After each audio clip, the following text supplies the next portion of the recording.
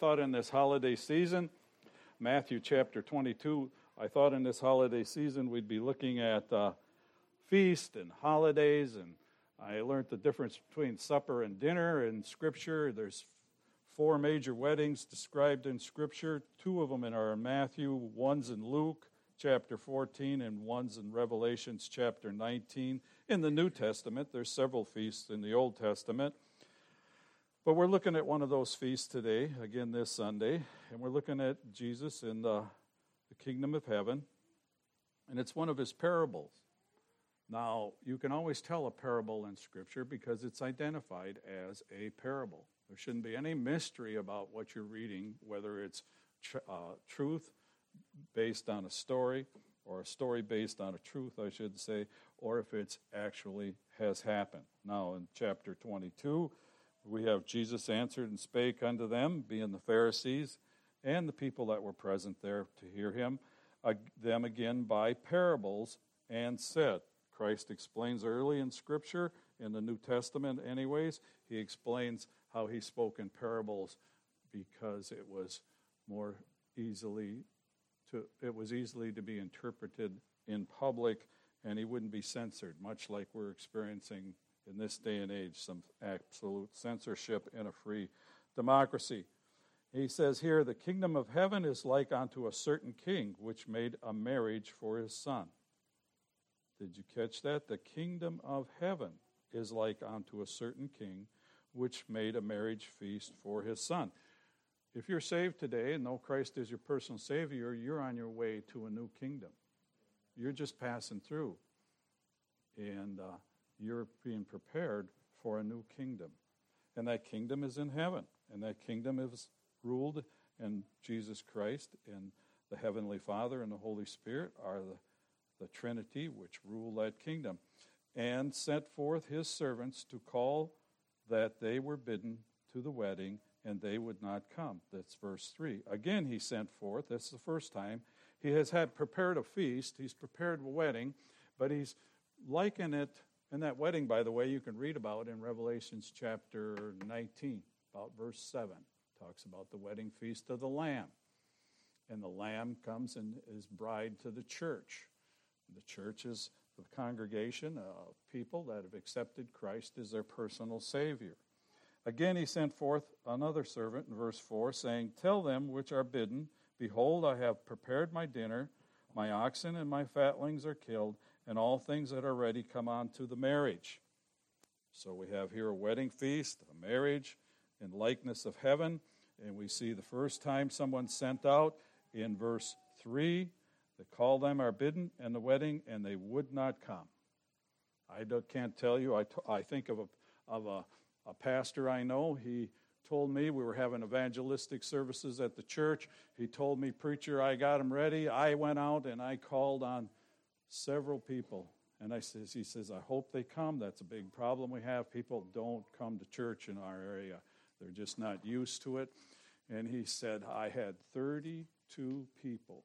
I opened up my Bible, invited them to church. Of course, they said they would come, and I opened up my Bible and said, would you swear on the Bible that you would come to church this Sunday?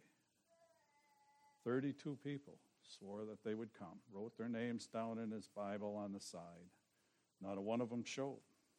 We're living in a day and age of apathy. It's nothing new to us as a people. Every time you study Scripture and look into God's Word, the more successful people become, the more affluent they become, the more civilized they become, the more cultured they become, the less and less time they take out for God. We've got our weddings and our feasts down to 3 hours. Been told that a wedding, and I do several, weddings, 3 hours, that's just way too much time. You know, we kind of narrow everything down. You'll see that this wedding took place. It was 7 days. Used to celebrate the good as well as the bad.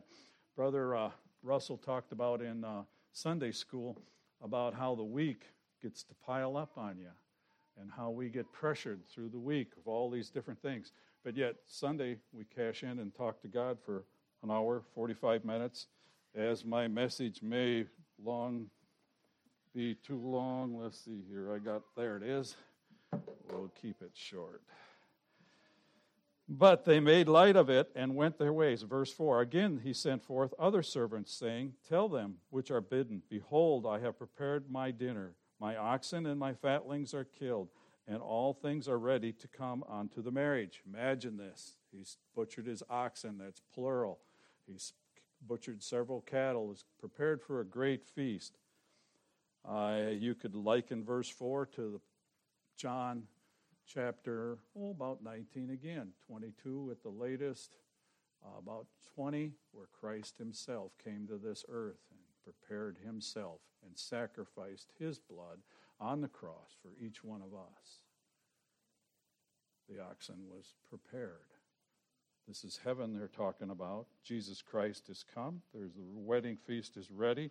But they made light of it and went their ways, one to his farm, another to his merchandise. They made light of it. One to his property, one to his merchandise. And the remnant took his servants and treated them spitefully and slew them. Need not go too long. We can go to the missionary board on the back of the church and you'll see instances there. We've read them from the pulpit here of missionaries that have been spitefully used. Thinking of Brother Combs, held at gunpoint, the last mission letter he sent here. Thinking of other missionaries that are spitefully used. We're living in this day and age now. The feast is prepared. Heaven's at hand. You need not to use your imagination much to know that the whole process is laid in place. In fact, if you listen really close, you can hear him set the silverware on the table for the feast right now. Talk about weather, we talk about wars, we talk about oil, we talk all those things. It's all done. The feast is there. Everyone is invited. For God so loved the world, he gave his only begotten Son, that whosoever believeth in him should not perish, but have everlasting life. It's been taken care of. The invitations are out. They've been out for nearly 2,000 years. Have you responded to your invitation? You see what we have here. So here was what takes place. The invitations go out. But the remnant took his servants and entreated them spitefully and slew them. But when the king heard thereof, he was wroth, and he sent forth his armies and destroyed those murderers and burned up their cities. Pretty rough. Now this is a picture also, to be fair in the text, Christ was generally speaking to the Hebrew people who rejected him. And if you read Romans chapter 10, you'll find out that they were the Hebrew people as a group of Jewish people. They rejected Christ. And because of their rejection, he offered his invitation to who? Us, the Gentiles. I don't see any Hebrews in here, or I don't know of anybody in this congregation that claims to be a Hebrew people, but the invitation is open to all yet. And Hebrews can be saved as well as anybody else. But as the course of things go, Jesus Christ said the Jew first, then the Gentile. His people first, then the Gentile. We're getting the leftovers, so to speak. But when the king heard thereof, he was wroth, and he sent forth his armies to destroy them. This will take place. There's an Armageddon brewing on the surface. One of the things of prophecy I could not understand for years and years was how Russia, the bear, and China, the dragon, were going to ever get together. They're having alliances formed right as we speak. Right as we speak. Then saith he to his servants, the wedding is ready, but they which were bidden were not worthy. Jews by birth were all invited. Go ye therefore into the highways. This is the third command for people to come. Go ye therefore into the highways, and as many as ye shall find, bid to the marriage.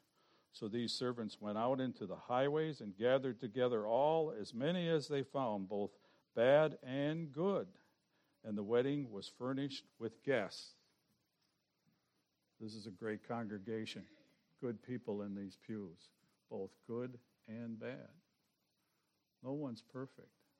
No one's good enough to get to heaven on their own. God invited us all.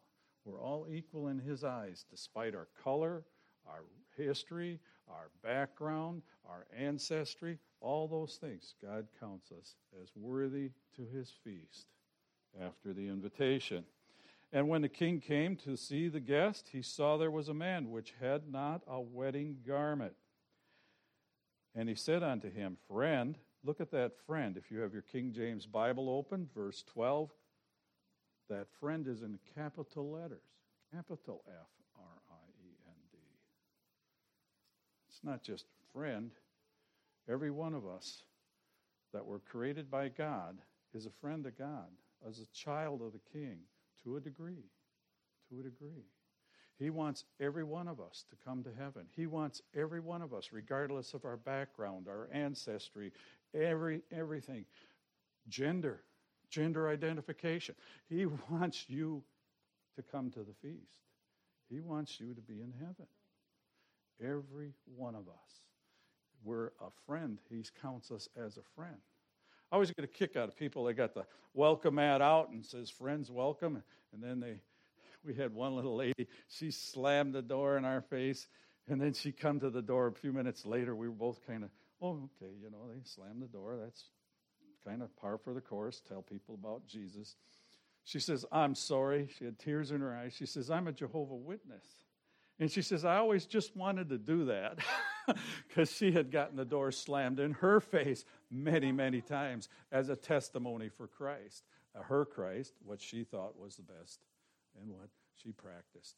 I commended her for practicing her faith and tried to encourage her to take on the proper practice for her faith. But nothing unusual if you're doing something for Jesus to meet those kind of oppositions. And so Christ wants each and every one of us to come to him. The door's always open. How comest thou hither, not having a wedding garment? And he was speechless. That individual, as well as the Jehovah's Witness I just spoke of, was God-fearing. We had a president the last few times. I'll get political. I don't see any problem with it. The last president we had was a God-fearing man. I cannot vouch and I will not judge his salvation. I can only judge his actions in relationship to me as an individual and his relationship to God, my Savior. He was God-fearing. The president we have now, whether you agree with his policies or what he does at best, he's not even in the right relationship with his church. Is he God-fearing? I'm not going to judge him. But God loves each president the same as he did the last. He loves each individual the same as he does the president. Ben, you're no more important in God's eyes than Billy Carter. You're no more important in God's eyes than Thomas Jefferson was. You and them, we all are equal in God's eyes. And we've all been invited to that feast. And we've all been told to have the garment. Now, what's that about the garment? I thought I'll read the last little bit. And he said unto him, Friend, how comest thou hither not having the wedding garment? And he was speechless. Then said the king to the servants, Bind him hand and foot, and take him away, and cast him into outer darkness. There shall be weeping and gnashing of teeth. We use that to describe hell and what it's like, weeping and gnashing of teeth. How is it that this individual who was equal as anybody else to be there, because he wasn't wearing the garment, was savagely, I think, just unrealistically thrown into hell? Well, you got to understand Hebrew culture. You got to understand the world culture. Just think for a minute and hold it for just a minute. The last wedding you were invited to, what did you wear? Your best, didn't you? The last wedding I was in, I go back about 3. Had to wear a blue suit because everybody in the wedding plan, all the people up front were all wearing pretty blue suits, and the ladies had beautiful blue dresses and all this. that isn't something we do just to be stylish. That's our culture and our history. Whether you realize it or not, it goes back to Genesis chapter 3, verse 21, where Jesus Christ slew the lambs and made a garment to cover the sin in each individual's life. Blood was shed, innocent blood was shed to cover Adam and Eve's sin. Then you go to Jeremiah, in the book of Ezekiel, or in the book of, I got to write it down. It starts with a Z. It's over there in your Old Testament. It's Zechariah, chapter 3, verses 3 and 4. Let's go over there. Talking about that garment. Talking about that wedding garment. Go to the Old Testament, and there's these, what they call the minor prophets. Minor only in the size of their books. And you go Nehemiah, Obadiah, Amos, and Zechariah. It's just there. If you have a division between your Old and your New Testament in the book of Matthew, it's just a couple pages back. Malachi is the last of the minor prophets. Zechariah is right there in the middle. There's several of them right there in the middle. But you go to the book of Zechariah, chapter 3, and it talks about Joshua standing before the angels. And it says in verse 3, "Now Joshua was clothed with filthy garments and stood before the angel. And he answered and spake unto those that stood before him, saying, Take away my filthy garments from him.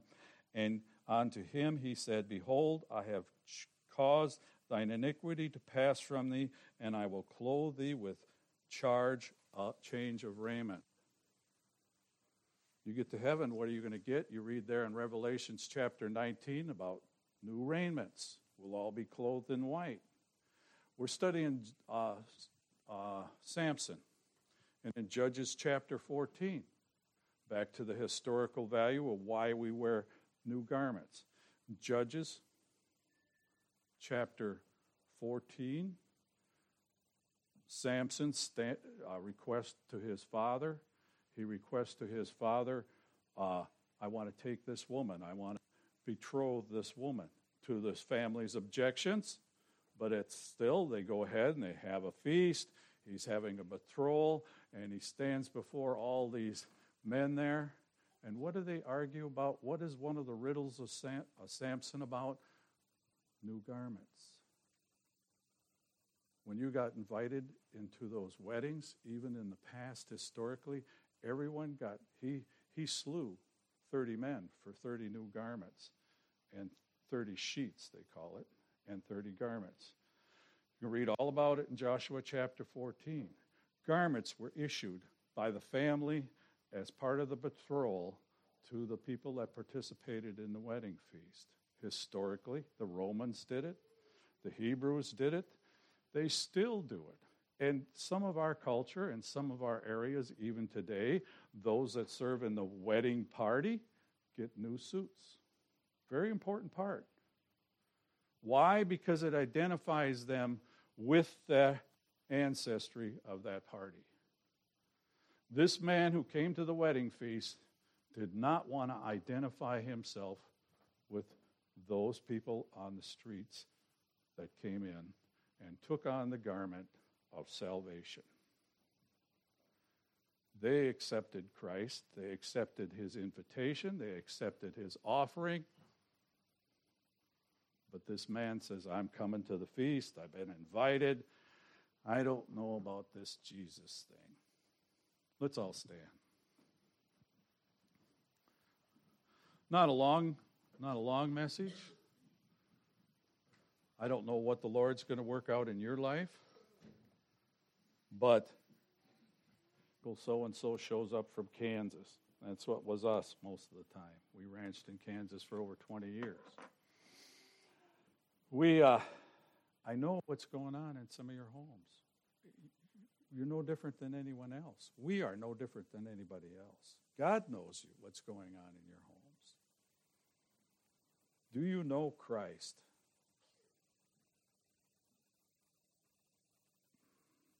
Do you know Christ is a Savior, or do you know Christ as your Savior?